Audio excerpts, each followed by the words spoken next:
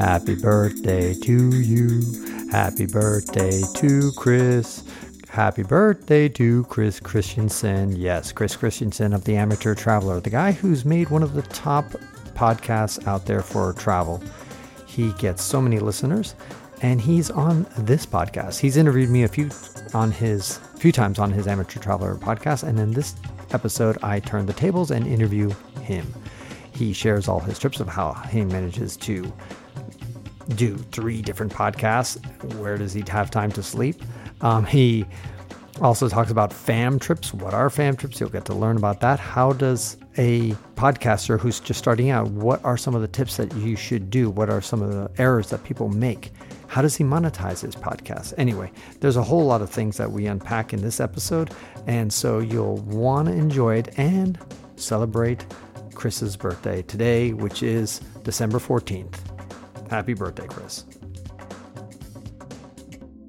Things that everybody knows about you is that you're an amateur traveler. Well, not you are an amateur. You're like a professional traveler, aren't you? An amateur means somebody who doesn't get paid for it. Doesn't mean somebody who's bad at it. And I am largely still an amateur.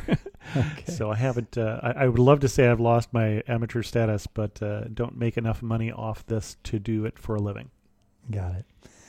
So what is your real job, Chris Christensen? You're a software engineer? I make a living as a software engineer. Well, these days as a software engineer doing contract work. When I started this show, I was actually a VP of engineering and operations for an internet company. Which one?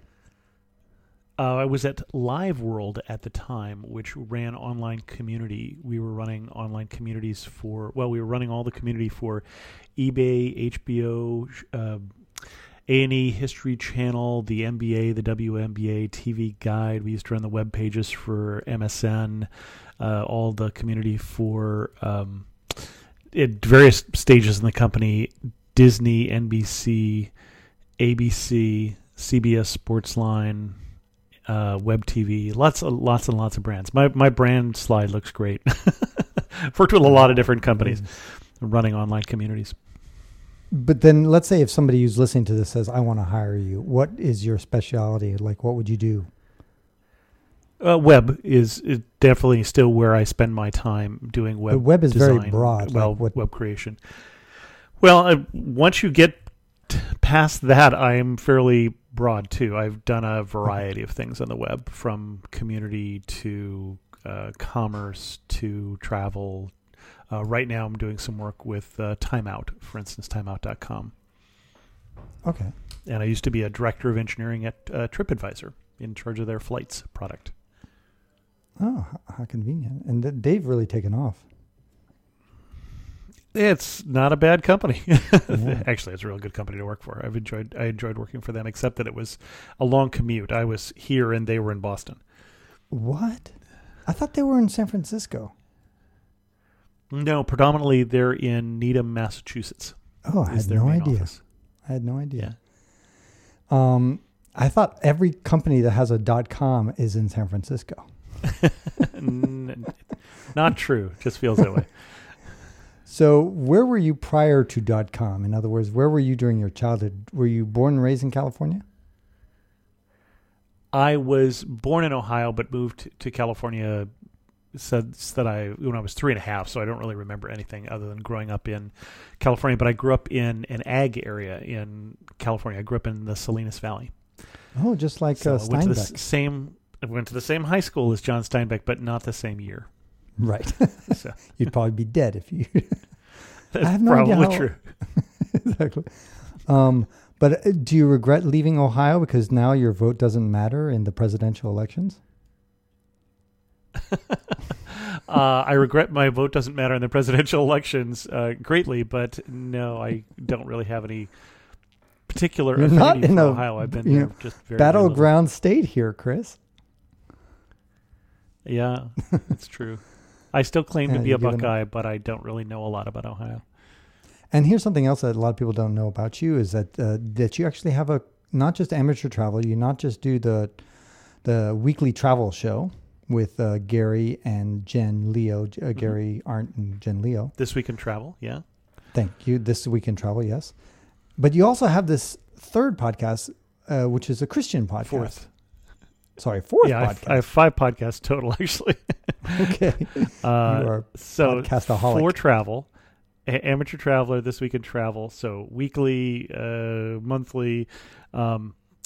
Also the Passport Travel Marketing and PR podcast, which I do with Leif Pedersen, which is semi-monthly. And then I do an occasional Amateur Traveler video edition. And then you're right, I have a religious podcast called The Bible Study Podcast.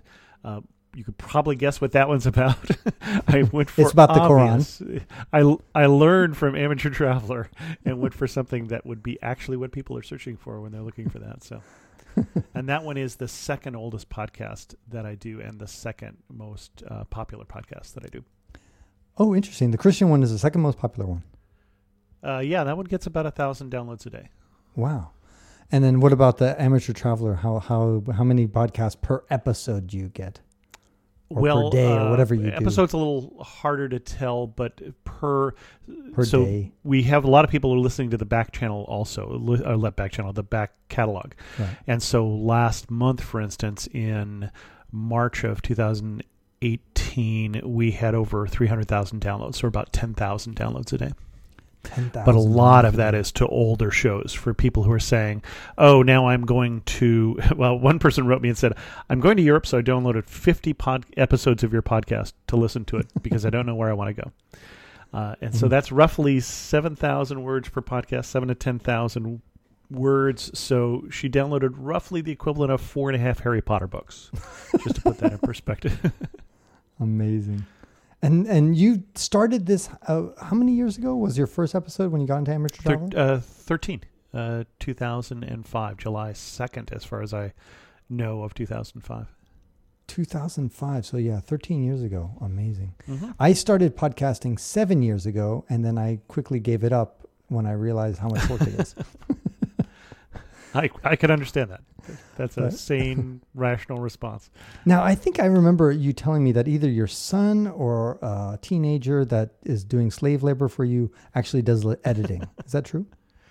Well, I pay the editors, so I wouldn't go quite as far as slave labor. But yes, I pay one of 2 different editors right at the current time. But not my son anymore. He has podcasts of his own. So really? He is doing 2 or 3 different podcasts. I think he's got one on hiatus right now. So he's hosting and editing a D&D podcast, and which is Friday Night Quests. And then he's got one on hiatus that I'm not sure it's going to come back, but it's Because Comics. That was a comic book podcast that I really enjoyed, but I don't think they're probably going to do that again. And then he's editing a couple other shows that the friends that he is doing those with have a company that's selling a board game, and so they're using podcasts to build up an audience. He also blogs too, but not on travel. Interesting. And what about, and your daughter? She does, right now she's doing a lot of artwork. She and I were planning on doing a blog, but then she got busy doing some other things on Instagram and other things, but she's actually the one who gets paid to write because she's in communications. She's in marketing and PR. Interesting. So that's funny that she's the only one in the family actually getting paid to do all this hard labor. That's right. And I also know that she got you got some daughter points when apparently one of her good friends found out that you were doing, I think, the Amateur Traveler podcast or something. Yeah, it was Amateur Traveler. Yeah, and they were like, "Oh my God, your dad is actually kind of cool." Yeah, that's really good for daughter points. I tell you, it's hard to beat. And then finally, I don't know when you sleep. I should have called you at 3:00 in the morning to test you out. But you have Blogger Bridge too. I do. I run bloggerbridge.com that tries to connect companies and bloggers. It's what has been the struggle with that? Has it been difficult, or is it just organically growing? Time is definitely one of the things. And I don't know how you do it, Chris. I really don't. And it's if you give up doing it well, it really makes a lot of things open to possibilities. That one, basically one of the reasons that I went into software contracting instead of doing a 9-to-5 job, because most of the time I've been doing Amateur Traveler, I have been doing a full-time job on top of that, 40 to 60 hour weeks at startup companies and other companies and things like that. But when I decided I wanted to put more time into either Amateur Traveler or Blogger Bridge, I basically cut back to part-time programming. Fortunately, programming pays well enough that you can do that part-time and still make a living. Now, what about one thing that there's these FAM trips. I don't even know why they're called FAM. What does it stand for? Familiarization. Say again? Familiarization tour. So basically, they are they're tours made for travel bloggers and other journalists to help promote a destination. Is that right? Yeah, usually FAM often gets used more for travel agents, is where the term comes from, that business, where traditionally in the travel writing space, it would have been just a press trip, although sometimes it gets used for both. But yeah, there's definitely trips where you get hosted by someone, and the misnomer is to call them a free trip, because if you're really not contributing anything, if you're really not working your ass off while you're there, and when you get home, then you're really doing it wrong. So you're not going to get invited next time. But there are certainly trips that can be everywhere from, a local trip to stay at a hotel, 1 hour from your house and experience a destination, to flying to some remote corner of the world. Now, how many of these have you done yourself? Oh, gosh. Well, I didn't do any at all in the first 5 years for sure of the show, because it just wasn't a thing. People weren't inviting bloggers to do anything. And I've done more in the last 5, especially since I quit the full-time job and I've had the ability to say yes. But even with that, I do some associated with the TBEX conference that I go to. I might do 1 or 2 a year associated with that. And then maybe another, 2 to 4 on top of that. A little more maybe this year, just because I've got a more regular gig. I'm doing some work with Universal Studios that will probably involve 4 different trips to Universal over the course of the year. Throw in 2 other conferences that brought me to Orlando. It's my year to go to Florida. So, okay. Now, I've never been on one. I've been invited to certain places, but just as an individual, and so I always had a lot of freedom. And I've heard a couple of... There's advantages and disadvantages. Right. And it also depends on how well they're run. Sometimes you can be on a group trip and still have a lot of freedom. I think the best one that I did from that point of view was one back in 2010 to a week in Maui with the tourism board there. And they gave us each individual itineraries. And so, for instance, I think there were 10 of us total, 5 new media and 5 traditional media. And one of the people who was from radio doing a food show said, "We've got beaches. I'm from Southern California. I don't need to see a beach. Show me where all the food is grown." And I got up on Wednesday morning and my itinerary literally just said, "Go to the beach." So, you have a rental car, explore. I did the road to Hana that day, and then at 5:30 or whatever, be at this ranch for a barbecue because we want to show you that. And so it can be as open as that. That tends to be more rare. The ones that you hear more about are the death marches, which are get up at 6:30, go to 11, and you're seeing just everything they do. And sometimes... And you're talking about 11 p.m., by the way. 11 p.m., yeah. And sometimes it's the things you don't necessarily care about, and sometimes it's the thing you do care about, and they can tend to be a little tight. 6:30 to 11 is exaggerating, but 8:30 to 9:30 p.m. is not uncommon. Right. And then you got to actually blog about it. I'm just trying to although you're typically, if you got a schedule like that, you're not creating content while you're there. You just can't. You're trying to get as many pictures as you can, as many tweets and Instagram posts maybe, but then taking notes and video or whatever so you can create content later on. I mean, this is because, I mean, this is the unglamorous part of travel blogging. Right. No, so the advantage of the personal trip can also be as heavily scheduled as that too. I've been on ones that were be here, then go there, then go here, have lunch there, then you got to be at that museum and then have dinner or something like that. Or they can be just wide open in terms of schedule. I think of, one of the best trips I did, for instance, I got invited to Jordan by the Tourism Board of Jordan. I was given a guide and a driver. In 10 days, we went through just all of the country and just a lot of different sites.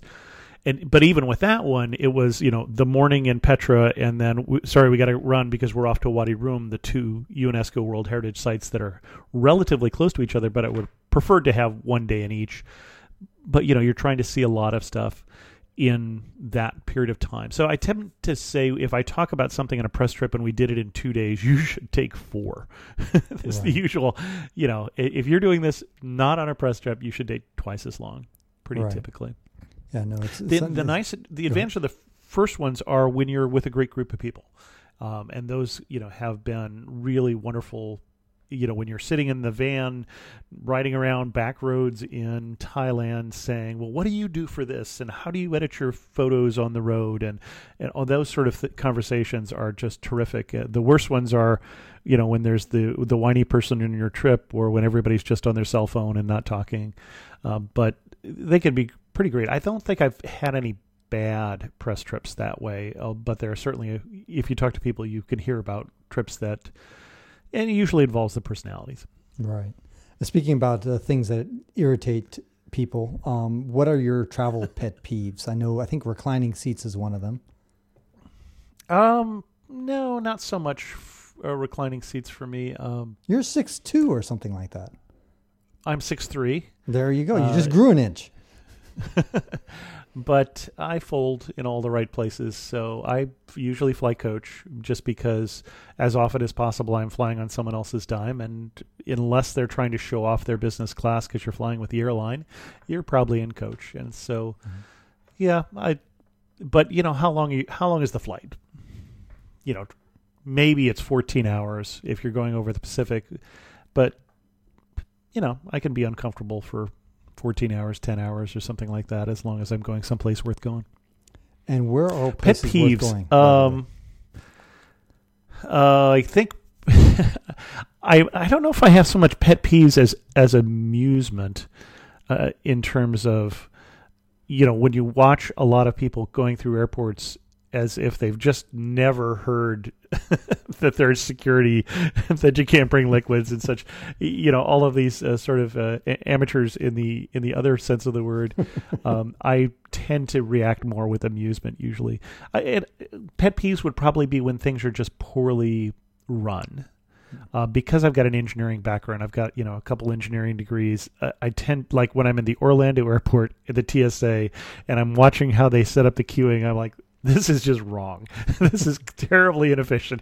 You could do this just as much work with fewer people, or make it faster or something. It just, this needs to be rethought. You definitely do not want to travel deeply in Africa. I've changed planes in Kenya, so that's beyond that.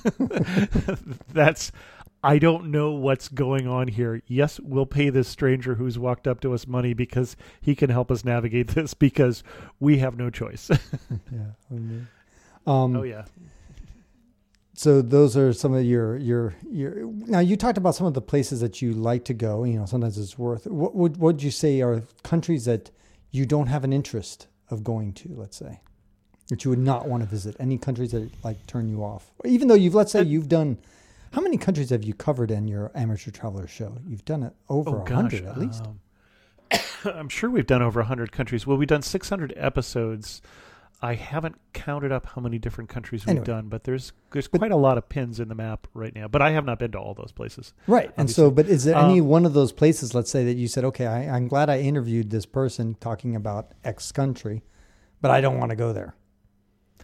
I think the only ones that ever make my list of I don't want to go there are more safety reasons. Mm-hmm. That, I'm not sure I would go there now tends to be more what I think of, when I'm talking to somebody who's going to northern Iraq. Right. It's like, I don't know that I would go there now. Right. Or Syria. Hey, go check out Syria. Well, we've done, unfortunately, a wonderful show on Syria, but it was before everything blew up, talking about how wonderful the people were, and we talked about two people who were how safe it was, exactly. You know, how hospitable it was, and all of those things. Not all your shows are evergreen, I guess. No, there are some that I would do that one over again if I thought you ought to go to Syria. Right. So we definitely do shows over again. Some shows because the destination changes. So Las Vegas, for instance, you have to do periodically if you're going to do a show on Las Vegas. New York, somewhat. Paris, you know, if I do a show again next week, would I tell you to go to any place different than the top museums and the Eiffel Tower? And, you know, a lot of the places you're going to go were built a century ago. So they're not necessarily going to change. Although we just did a new show on Mexico City. We talked about a lot of the same places we talked about last time, but this time we're taking Uber. And last time that was not an option because we did it, 12 years ago or something like that. Well, also you're interviewing different personalities, and so let's say absolutely. A woman who's 50 years old is going to give you a different perspective than a man who's 20. Right. Well, my next show that's coming out this Saturday is on the Yucatan, and we did a show 12 years ago with Zora O'Neill, who's a guidebook writer, about the Yucatan, and we focused a lot on a lot of the Mayan sites and, going down and driving the Ruta Puc and things like that. And just, great show. I went down and did that trip after that show, and we had a great vacation. It was such good advice. I can now say definitively.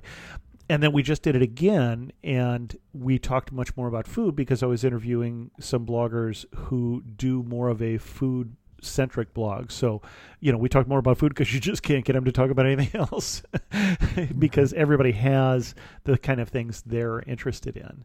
And so, when I did a show with Jen Leo, who you mentioned, who I do is my co-host or one of my two co-hosts for This Week in Travel, we did a show on Charleston, South Carolina, and I talked about history and she talked about food.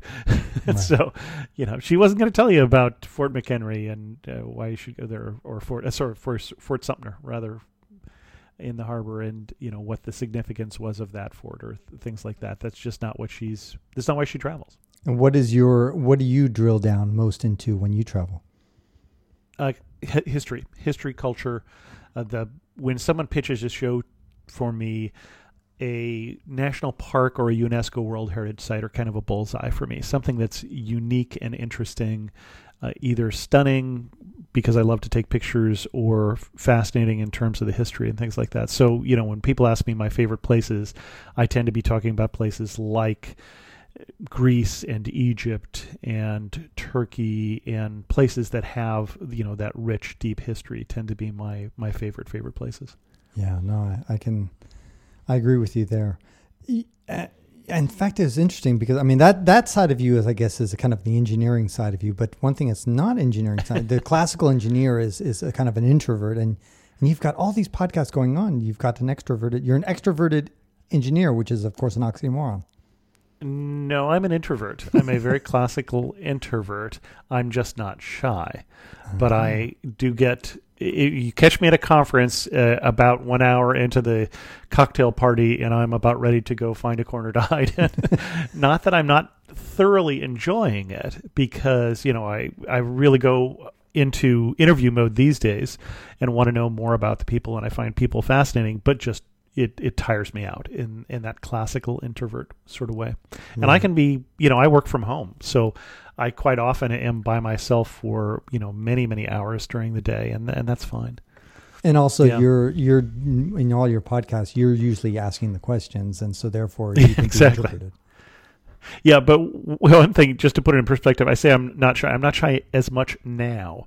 The first podcasting conference I went to, and so this is within the last 13 years, it was the very first podcasting conference. It was almost 12 and a half years ago. What was the name of the conference?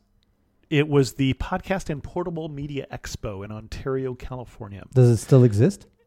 No, it hasn't existed. It got bought actually by Blog World, which was NMX. That is the conference that Rick Calvert, who runs the TBEX conference, also used to run.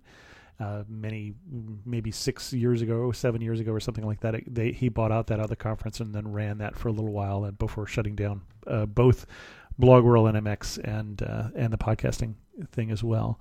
But I drove all the way down to Southern California. I didn't have a ticket for the event, so I was just going for the parties. The first party I went to, I walked around for an hour, talked to absolutely no one. That is my natural introvert, shy person coming out, and I've since that time learned to be much more of a networker and get much more comfortable in those sort of social situations. Have you seen the TED Talk, which is very popular, about introvert? I have seen some. I don't know if I'm seeing the one that you're talking about. Yeah, I don't remember the title, but something like The Power of Being an Introvert. I can't remember. Something. Just search TED and introvert, and I think it's got to be whatever. Yeah, there's a number of different books and things out these days about introverts. And introverts as people who are better listeners tends to be one of the power things that they talk about. But I thought they were just better looking. Mention that we like to. Well, I think that's true as well, but it doesn't mention that we like to run away and hide, though. So let's dig down onto the podcasting side of things, because you've just got this wealth of knowledge, Chris, and I just got to tap into it, and I think the people would love to hear about it. So tell me, if somebody were just starting a podcast now, what would be kind of the advice that you would give them besides don't do it? I don't. Well, I actually have many times told people not to do it, but that doesn't necessarily mean I was being honest. With one thing that I recommend to people is figuring out, one, what you're trying to get out of it, and whether the content you're producing and the audience you're addressing is consistent with what you're trying to get out of it. So, for example, I mentioned that I do 3 different travel podcasts, not counting the video one, which it comes out very rarely. And they are each targeted at a different audience with a different objective, right? The Amateur Traveler is targeted at a traveler audience, so we talk about destinations every week, and it's where you should go. But that's the audience, but the reason I do it is I want people to bring me to their destination so I can talk about it, right? That one is very intentionally meant for, I want to have a popular travel show that people want to invite me places. And, that makes sense. That is a consistent sort of package. But on the other hand, it's harder to work with destinations. If it would be easier to work with destinations, for instance, if I narrowed it down and said I do just a show on Ireland, and then, get heavy and deep with the Irish Tourism Board and work with them every week, get them to sponsor, something like that. If that was my goal, a different format might be better, or a different subject matter might be better, maybe much more narrow. Or, for instance, we do This Week in Travel. We talk about travel, but we also have on travel writers and editors. And the goal of that show, very explicitly, when Gary and I started it, we roped in Jen and also Chris. At one time, Chris, I've got the wrong last name here for a second. Christensen? Who is no, not that one. There were 2 of us. Evil twin brother. Chris was the ombudsman for National Geographic and does a lot of things. Chris Elliott, he does a lot of things with the things that go wrong in travel, sort of thing. But we roped him in for a couple shows, and Jen for now years, to help us basically try and break into the travel writing and editing space, to be better known in that space. And I think some of the awards that Gary and I have won in that travel editing, writing space now trace to people who discovered us through that This Week in Travel podcast. So that one has been successful, never made a dime. So, different goal, different content. Why have you guys not made a dime? Just because it'd be difficult to split it up between 3 and just and we haven't really tried. We don't get as many downloads for that show. If in a good month we'll get 14,000 downloads for that show. Just because we have one, we just have trouble doing it on a regular basis. And it's also a much more narrow audience. That one tends to get listened to by people, for instance, who attend TBEX. Not by the person who is a regular traveler. Sometimes we'll do a show that's, this one's all about travel tips and it's applicable to everybody, but not always. Sometimes it's about travel writing, and that's a much more narrow audience. And the Passport podcast, which Life and I have started, is intended to be useful content for travel marketing and PR people. And the goal is to have us both sound smart to travel marketing and PR people such that we can get more business. In that case, for me, for Blogger Bridge, and for Projects for Amateur Traveler, and for him, for Leif Pedersen PR. So, I mean, all of those were, here's the audience we're going after, here's the content that makes sense for them, and this is consistent. This makes sense to have the two work together that way. So, for instance, I've known a number of friends who've done podcasts where they're saying, well, we're going to interview people about travel, like this show. Mm-hmm. Well, which is fine, but what's your goal? If your goal, for instance, is, and then I want to get invited on trips, you're like, well, why would they do that? You're not doing any content that matches what they're trying to do. Right. Right. So, again, make sure your goal and your content matches up is rule number one. Rule number two is don't do what I did with Amateur Traveler. When I started Amateur Traveler, it was going to be about my stories. It was going to be about my travel. I didn't know that. As I mentioned, I was working full time. I was basically traveling 4 weeks. So you had 2 episodes and you were done for the year. That's right. I was podcasting 48 weeks a year, and I had a lot of travel stories that had built up over time. But it became pretty obvious pretty quick that, hey, this math doesn't work. I don't have enough things to talk about. I'm going to run out of things to talk about pretty soon, or at least, soon enough.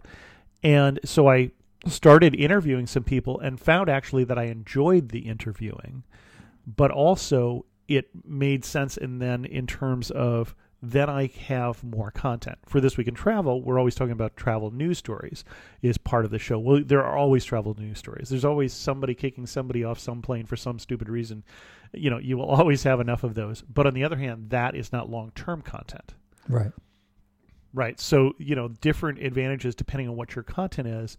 Make sure that there's a plan for how you're going to get more content, or are you just going to run out of things to say? Right. Now, what advice do you sometimes hear people give about podcasts or starting a podcast or running a podcast that you think is stupid advice? I don't know if there's any advice that I think is stupid. There's certainly advice that I think is not what I would recommend.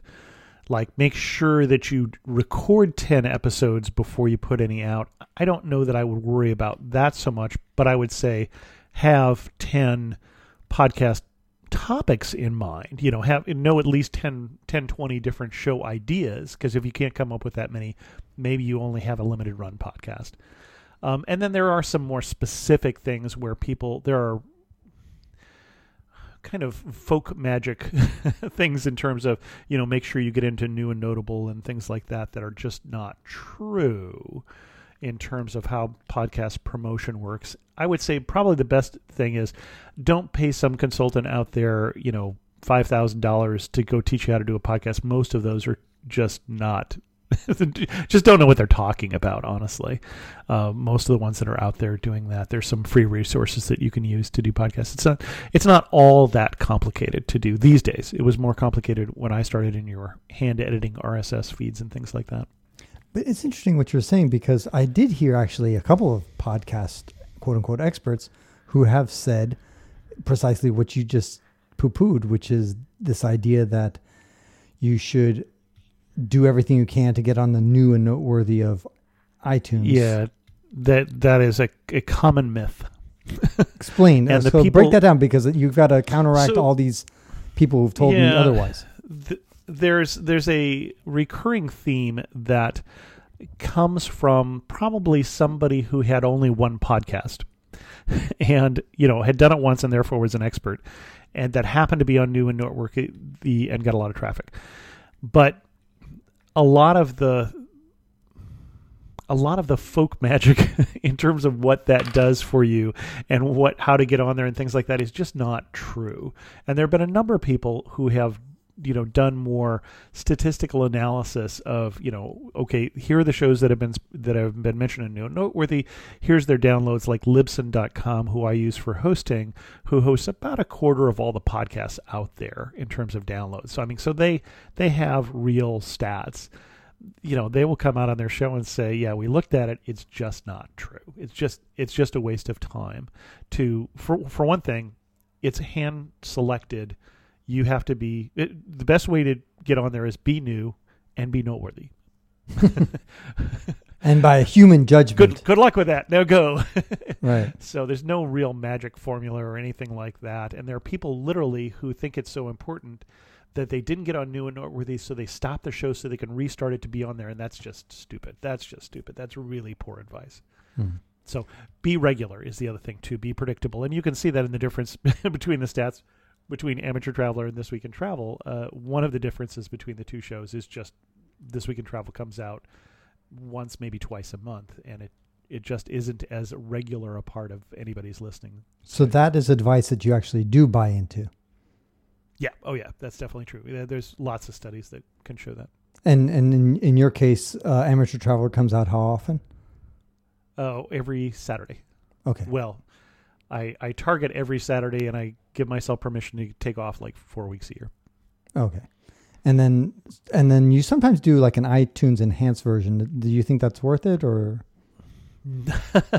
I sometimes do. I have done, except for the first 5 episodes of Amateur Traveler, they've all been iTunes enhanced versions with pictures, photos, and links. And that adds another 2 hours of production time per show. And no, I wouldn't recommend that someone do that if you're getting started from scratch. My audience does like it. So the little caveat there, a couple disadvantages. When you do that show, you still need to do an MP3 version of the show, because some people are listening on devices that will not support an AAC file, which is the format for an iTunes enhanced format. So you still need to do both. So you've committed yourself to do more work if you're doing the two. And then also, when you're showing up in the list of popular podcasts in iTunes, which is where people are finding things more often than any place else, you've now got to have 2 feeds, and you're not putting all your wood behind one arrow sort of thing. So I wouldn't necessarily recommend that somebody start that. We're also just not sure that they're going to continue to support it. So you may phase that out. Yeah, I'm looking now. There are versions of MP3 that can support some of the same capabilities that I'm looking at. Can I move my show over to that? Because the other thing is you can't do automatic ad insertions into an AAC format file, only to an MP3 format file. So it's a little less advantageous from an economic standpoint as well. Okay, let's get into the economics then, since you brought it up. What have you found gives you the biggest bang for your buck on two metrics?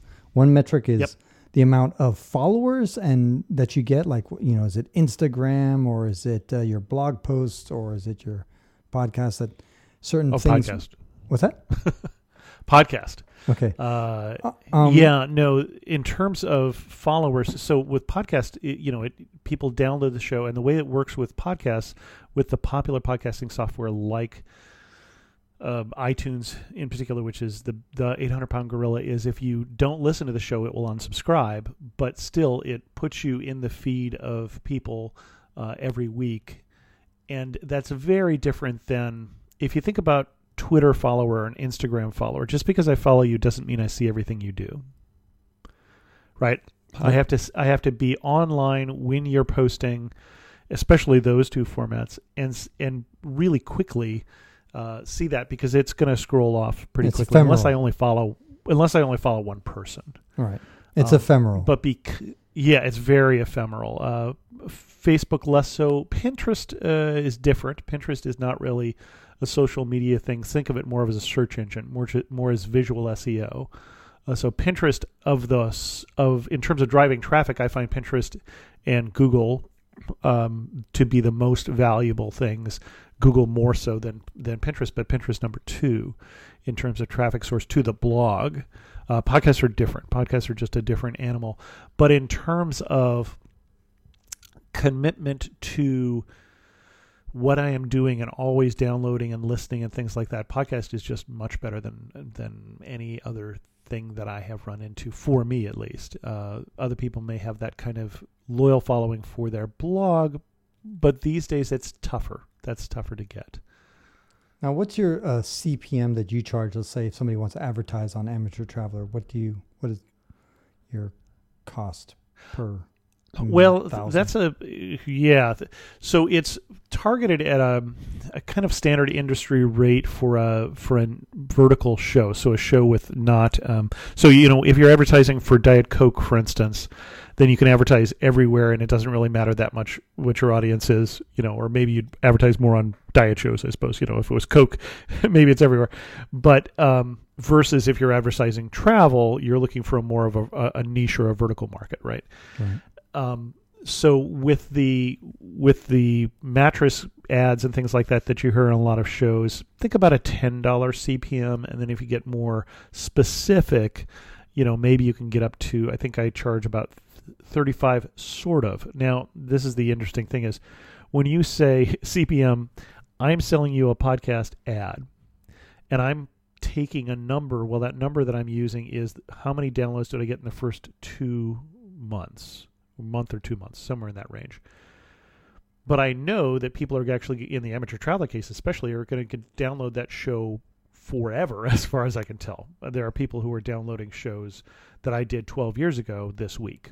Right. You can't, unless you're doing automatic ad insertions, you can't really charge for that. So the CPM model is a little weird that way, in the sense with a podcast, they're always going to over-deliver because whatever number I promise you I'm going to give you, and then it's just going to keep getting downloads after that. If you've got a show with a long tail, right? If you show that is regular news or something like that that's very timely, you're going to have less of a long tail. Right. But basically you're saying around $35 or so CPM is kind of fair for a travel-related show.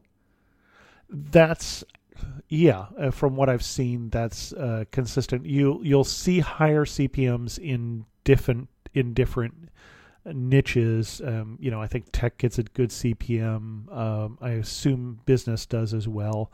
I've certainly gotten higher CPM on much higher CPM on Passport, for instance. The couple times we've done specific ads that we're trying to target marketing and PR people. We have hundreds of them. We don't have thousands of them or tens of thousands, but where else are you going to find them, sort of thing. And you use Libsyn?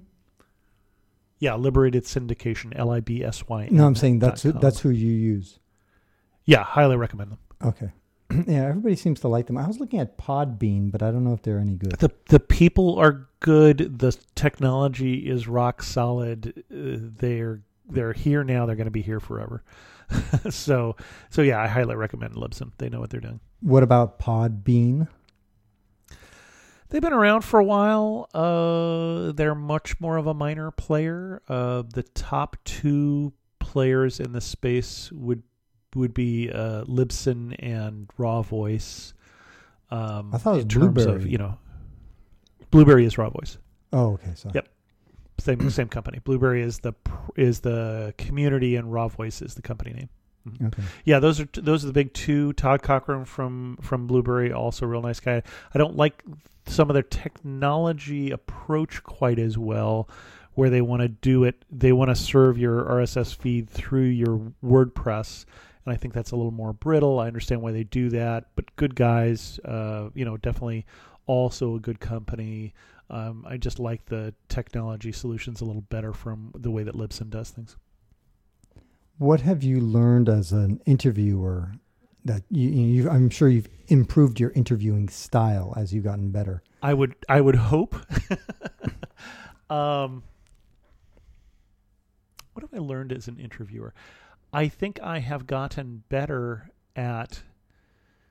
So you have your questions that you usually ask, and then you have the question that you think of on the fly that seems to make sense for this guest.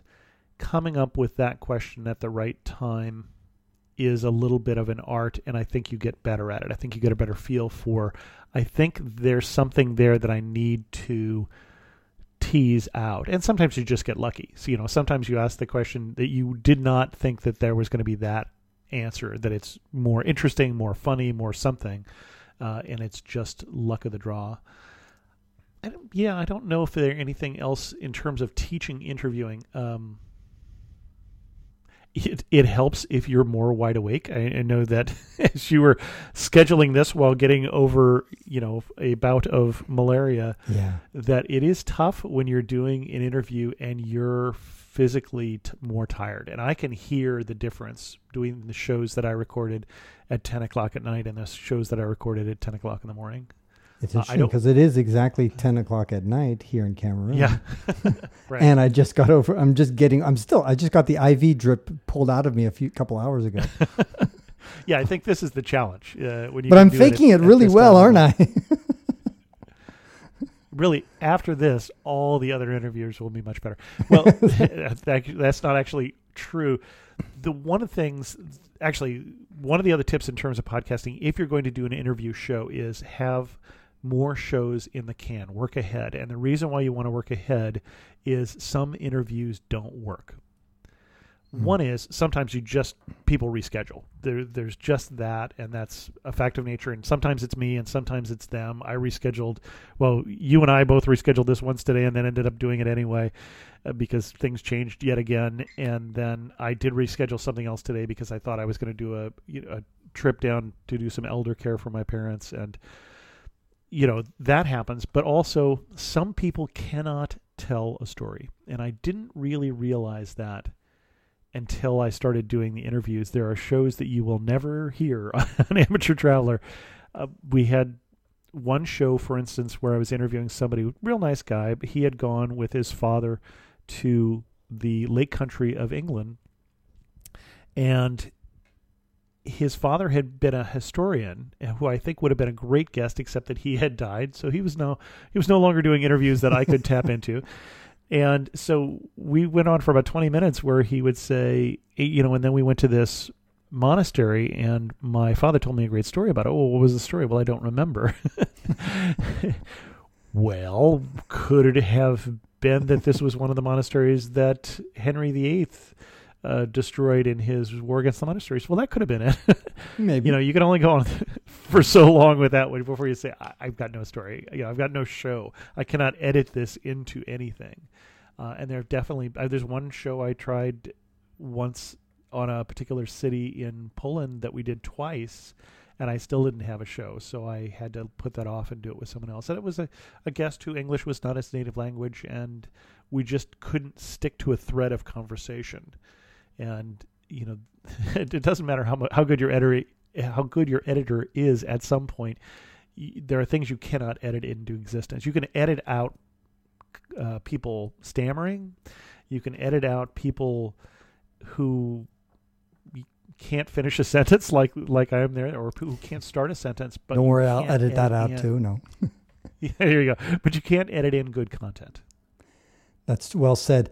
And speaking about editing, you actually do edit your podcast, which it boggles my mind because I know how much time that actually takes. And people, I think the listeners don't appreciate that. And yet you have people like Joe Rogan and Tim Ferriss who are super big bloggers, bigger than you actually.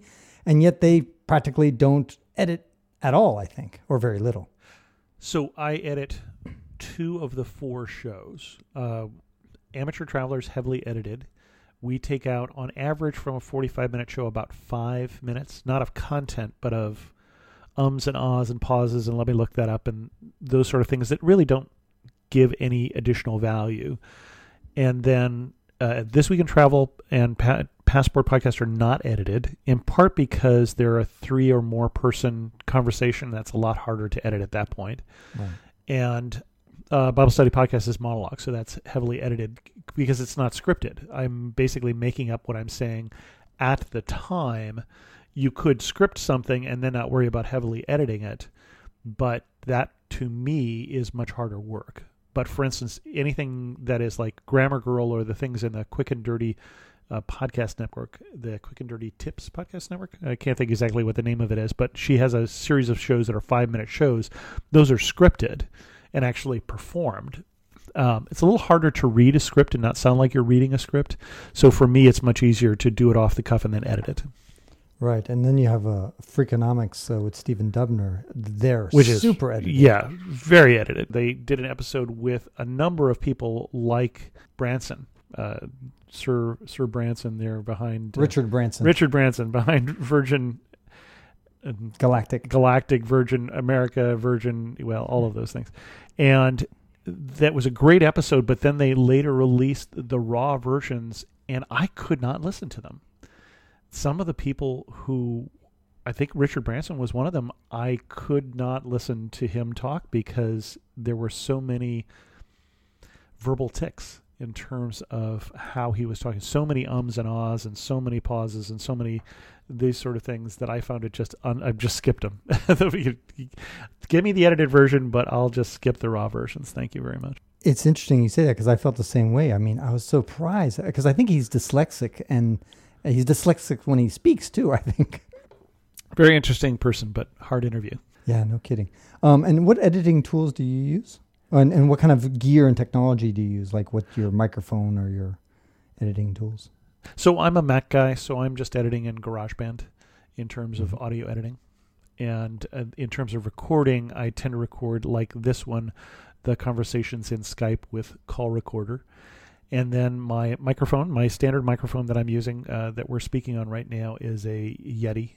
What 3 words come to mind when you think of Amateur Traveler? Oh, if I had to summarize this destination with 3 words, what 3 words would I use? Yeah, no, but in this case, I'm trying to summarize Amateur Traveler, or to Chris Christensen. What 3 words would I use? Well, for Chris Christensen, clearly the words would be ruggedly good looking. So yes. And then for the podcast? For the podcast. Ruggedly brilliant. Entertaining. Educational. Destinations. I've got to go with destinations because that's really what we're all about.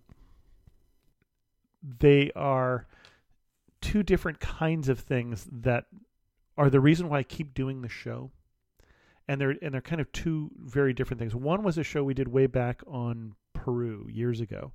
And someone went out to the Amazon and they were talking to, or they were meeting with people from one of the tribes in the Amazon.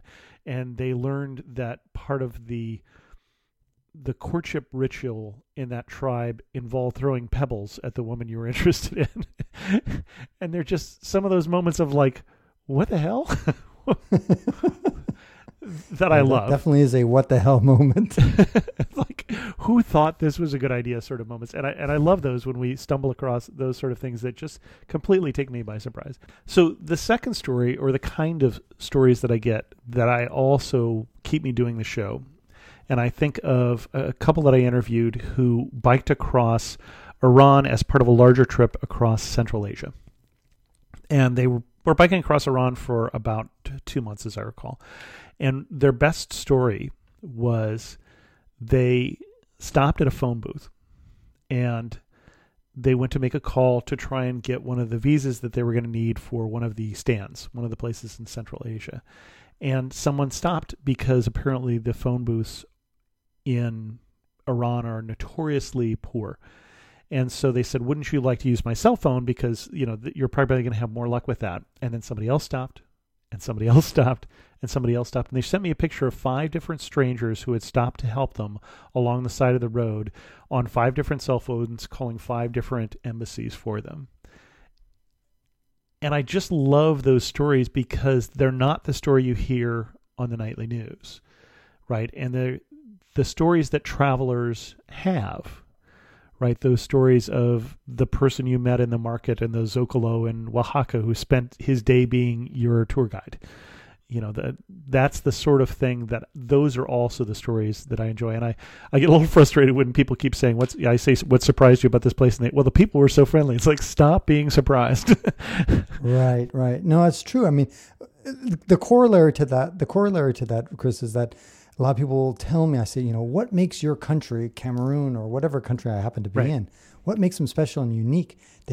People will always say, we're so hospitable. We're a very hospitable country. I'm like, yeah, you and every other fucking country. We did one episode, I remember, of Amateur Traveler, and I think we were talking about Malta, where somebody actually said, yeah, and the people are kind of mean. Like, oh, really? Wow. Exactly.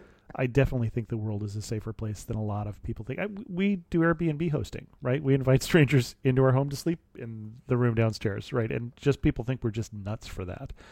But if that is not your view, if your view is that most people in the world are just out for the same sort of things that you are, and really not out to get you, then I think that doesn't, shouldn't surprise somebody that we do that, because it is consistent with that belief. And that concludes this episode of the Wander Learn podcast, where we explore travel technology and transformation. If you'd like to see the show notes with links to what we talked about, or if you'd like to comment on the show, or if you'd like to ask me a question, then go to wanderlearn.com and click on the latest episode. If you'd like to connect with me, just remember ftapon. That's my first initial and my last name. ftapon is the username I use on all social media. You can also get to my website by going to ftapon.com. Here's one last reason to remember ftapon. If you like what I do and want to get rewarded for supporting my projects, then go to patreon.com/ yep, you guessed it, ftapon. That's where you can pick up some sweet rewards for as little as $1 a month. And remember, subscribing to the Wander Learn podcast helps, but downloading each episode helps even more. Please share the podcast, review it, and sign up for my newsletter at wanderlearn.com. This show was edited by Rejoice Tapon. The music was composed by Eric Stratman. This is Francis Tapon, encouraging you to wander and learn.